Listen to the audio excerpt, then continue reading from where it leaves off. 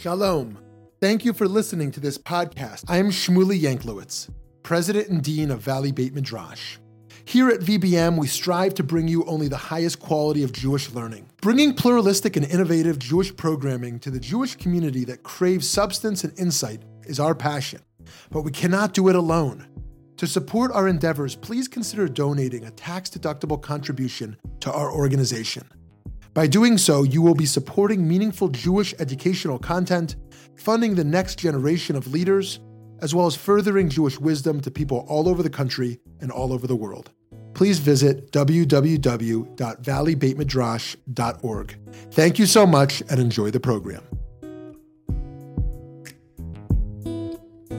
It's a delight and pleasure to be here today with Professor Nathaniel Berman, who is a professor at Brown University's Department of Religious Studies and is an expert both in international law and in Kabbalah scholarship. Just to get a sense of that from the names of some of his books here: Other Side in the Zohar's Mythology, and Divine and Demonic in the Poetic Mythology of the Zohar, The Other Side of Kabbalah, and on the other hand, Passion and Ambivalence, Colonialism, Nationalism, and International Law. So it's a delight. I've talked to folks, experts in one, but never both. So thanks for taking time to talk. My pleasure. Happy to be here. So to start off, I'd love to get a sense of your journey. Like, what about your journey in your life led you to be someone who could write such diverse books? Yes, indeed. Well, I would say that these two interests, which seem to many people to be really different, 13th century Kabbalah, 20th century international law, for me, they're deeply, deeply related, and they're really related from my personal history. I grew up late 60s. I was a kid, and in the late 60s was a time of ferment in the United States. The civil rights movement was sort of at its peak, and it had become quite militant. Issues of identity in the United States, issues of race. There were all kinds of liberation movements in the United States, the beginning of second wave feminism, gay liberation, and so forth. Meanwhile, I was growing up in a community of Holocaust survivors who were obviously traumatized by nationalism in Europe, and also a very Zionist community, people who really believed in Jewish nationalism. And these issues of identity, issues of who you are and how you relate to the other races, other religions, other genders, was really front and center in my childhood, as it is today, and remains so today, both in America and around the world. And these kinds of preoccupations led me to try to think, how are we supposed to relate to the other? How, both in a personal level and also at a national level and also at a group level. These were the issues that sort of structured my childhood, and I think fit right into my academic, two academic careers. Yeah. So picking up at on that last point, how would you say those two fields have intersected or contrasted, and how they've informed how you relate to otherness? Okay. So let me first talk about my international law work. Yeah. My writing and research and teaching in international law is really focused on how has the world community dealt with claims for national rights, ethnic rights, both in Europe and in the colonized world from about the early 20th century till today. How have they seen, how have the powers that be on the international scene, how have they seen these claims ranging from nationalists in Czechoslovakia to nationalists in Algeria to competing nationalist claims in the Middle East? How have they related to them? How have they understood them? And what I really discovered was when international lawyers and international statespeople started engaging with those claims, they were both afraid of them, thought they could be very, very destructive, but also thought that the international order could not be stable and secure until that the energy of those claims for justice were somehow incorporated. And that kind of ambivalence about the relationship to these claims for identity has been at the focus of my work. Meanwhile, I grew up Orthodox, and I've always been immersed in Torah study. And what I discovered in my early 20s was that in Judaism, there is a whole discourse about otherness. Yeah. And that discourse is the discourse in Kabbalah, where there are two sides to the cosmos. There's the holy side, the divine side, and then there's the other side. And it's literally called the other side, the Sitra Achra, identified with the demonic. And a lot of the the thinking in Kabbalah is, how do these two sides relate to each other? Do they come from a common origin? Are they destined to fight each other forever? Or are they destined to embrace each other and to reunite ultimately? Wow. So how might that abstract picture you just painted inform how we think about justice work today? Okay, well, we live at a time, I think, of great polarization. Yeah. And I think that's really to state the obvious. Yeah. Not only do we live at a time of polarization, we live at a time where people feel that they're being demonized and cast as radically evil, radically other. And in fact, it's very hard to get out of that. We live at such a time of deep division over basic values that if you really believe in a set of values, it's almost hard to see your opponents as anything other than other in a very emphatic sense. At the same time, those of us who are interested in justice think ultimately the world should be unified. Ultimately, we should figure out how to have dialogue with others and to somehow reunite. And how do we deal with that doubleness? Mm-hmm. On the other hand, absolute opposition, and feel like people who, we believe in values, in whatever field, and the people who disagree with us seem to be in a different moral universe. And on the other hand, anyone who believes in justice wants the world to be united. Yeah.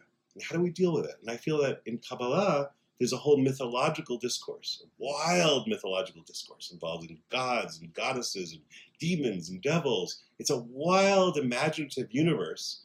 But in those imaginative, wild stories, there's a lot of wisdom about how to relate to the other and how to relate to this feeling of the other being absolutely other and yet somehow coming from the same.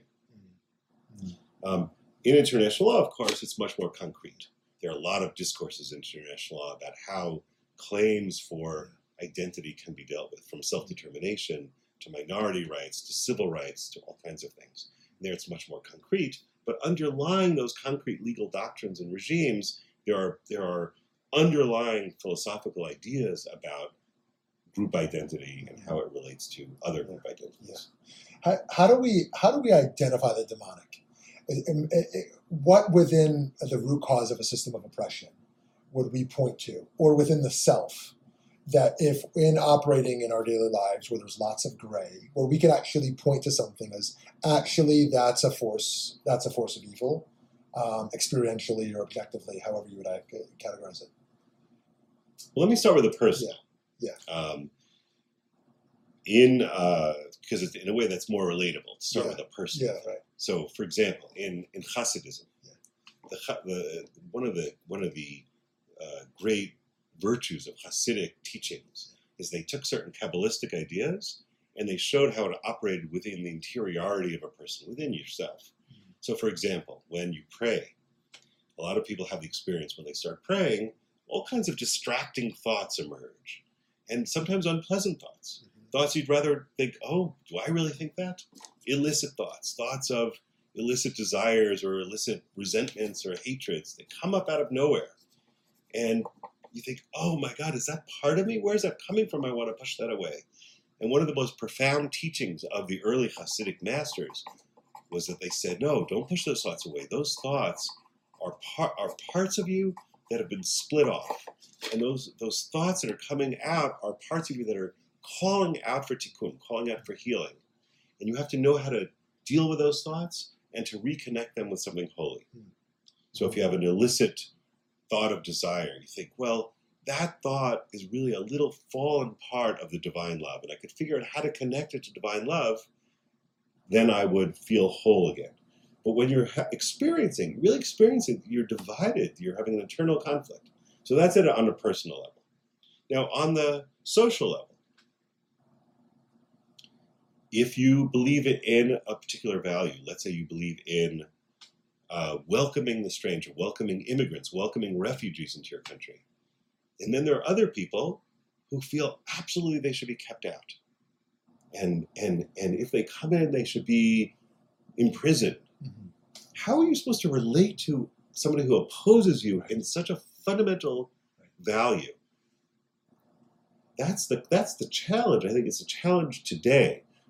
Is how can I see people who I fundamentally disagree with as somehow also human, and I can oppose them, and somehow I can talk to them in a way that I can find something within them that relates to a value that I can, in a way, bring them around to a greater vision of justice.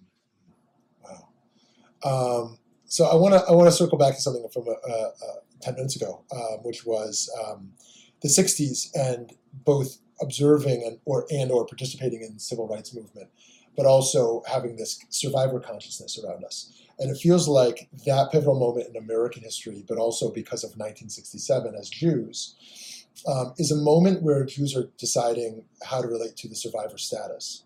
And as you know, there's those who go towards a human rights perspective, a universalism, that this kind of thing should never happen to human populations, and those who go towards a nationalism and a militarism. And I wonder, what did you see happening in Jewish culture, American Jewish culture at that time, that would push one to one direction or another? Right? What was it in Jewish thought or in Jewish culture that kind of helped to determine where one would be today in their outlook in 2020? Great question. Well, I would say this. Part of what I glean from my studies, both as an international law scholar and as a Kabbalah scholar, is to try to see how these things are intertwined. Right. So let's take nationalism. If you look at the history of most nationalist movements, you'll see that they often have different strands in them, or even the nationalist movement as a whole will sometimes flip from one strand to another. And those two strands, as you just point out, there's a strand of nationalist movements and activism and thought that is more universalistic. It says, our group needs our own self-determination, and we're going to contribute to the greater humanity with the unique contributions that we make, and we welcome the contributions that others make. A sort of a United Nations idea, right? It's the idea of a symphony of voices.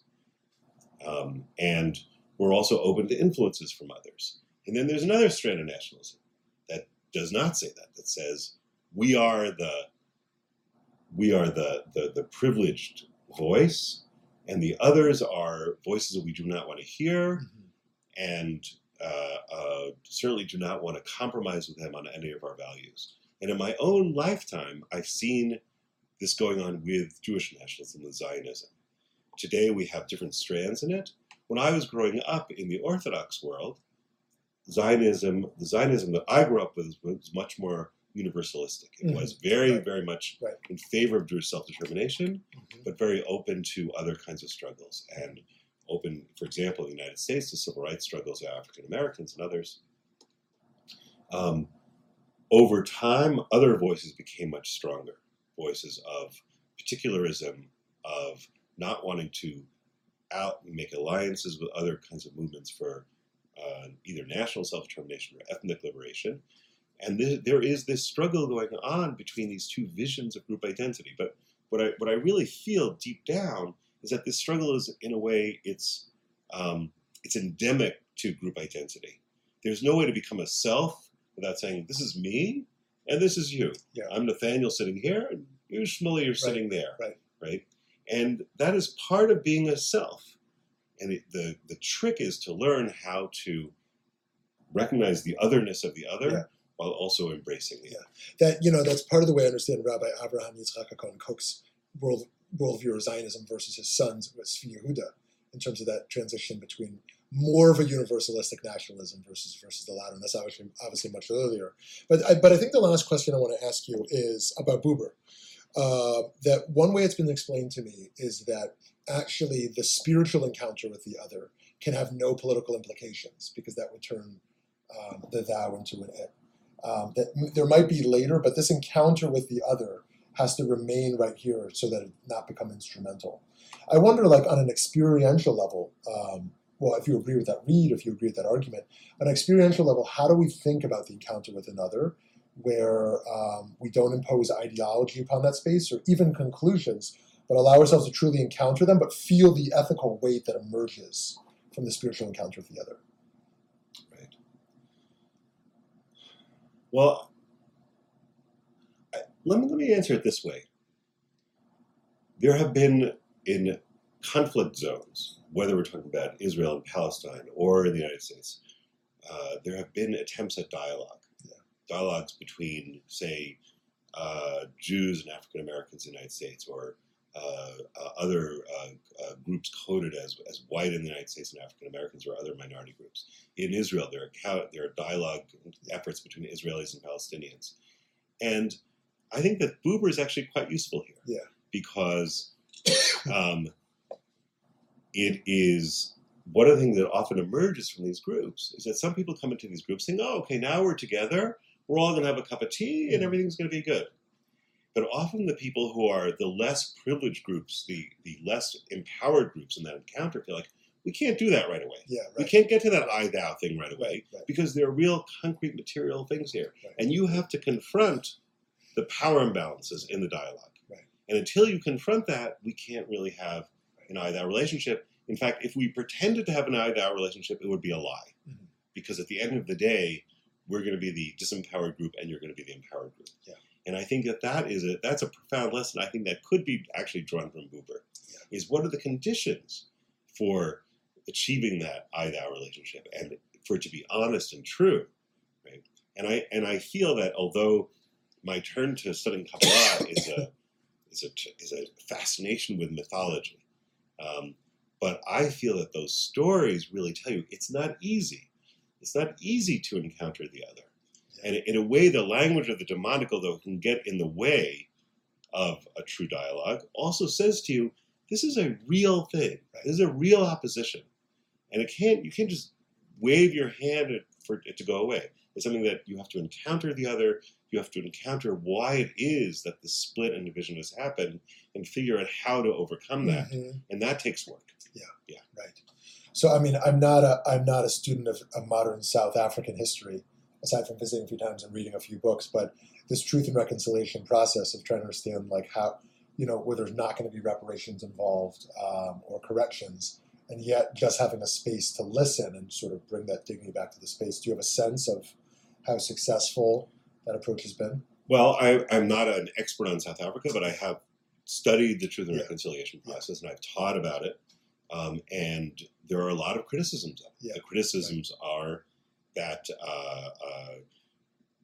the truth and reconciliation process, in a way, is a compromise between not facing the past versus, on the one extreme, and on the other extreme, bringing everyone to trial and long punishment who was in any way complicit with the apartheid regime. And the truth and reconciliation process is supposed to somehow stake out that middle ground. And you read the transcripts and you see films, and it's incredibly moving. Incredibly moving. People have to come forward, and in a way they have to confess their complicity. On the other hand, there are many people in South Africa who feel that it did not result in justice, and that the society, which remains a society marked by unequal distribution of power and resources, even now, so long after the end of apartheid, people feel, well, maybe it was the truth and reconciliation process. Maybe we didn't fully purify the country from the remnants of apartheid. So I don't think that there's an easy answer to that. And certainly, if you think of other places in the world where there's deep divisions, I think of the Israelis and Palestinians. What would be a path to reconciliation? It's by no means obvious, and it's important to recognize the difficulties and the hard work it takes to overcome those barriers. Fascinating stuff. Be sure to check out Professor Nathaniel Berman's wonderful books and articles. Thanks so much.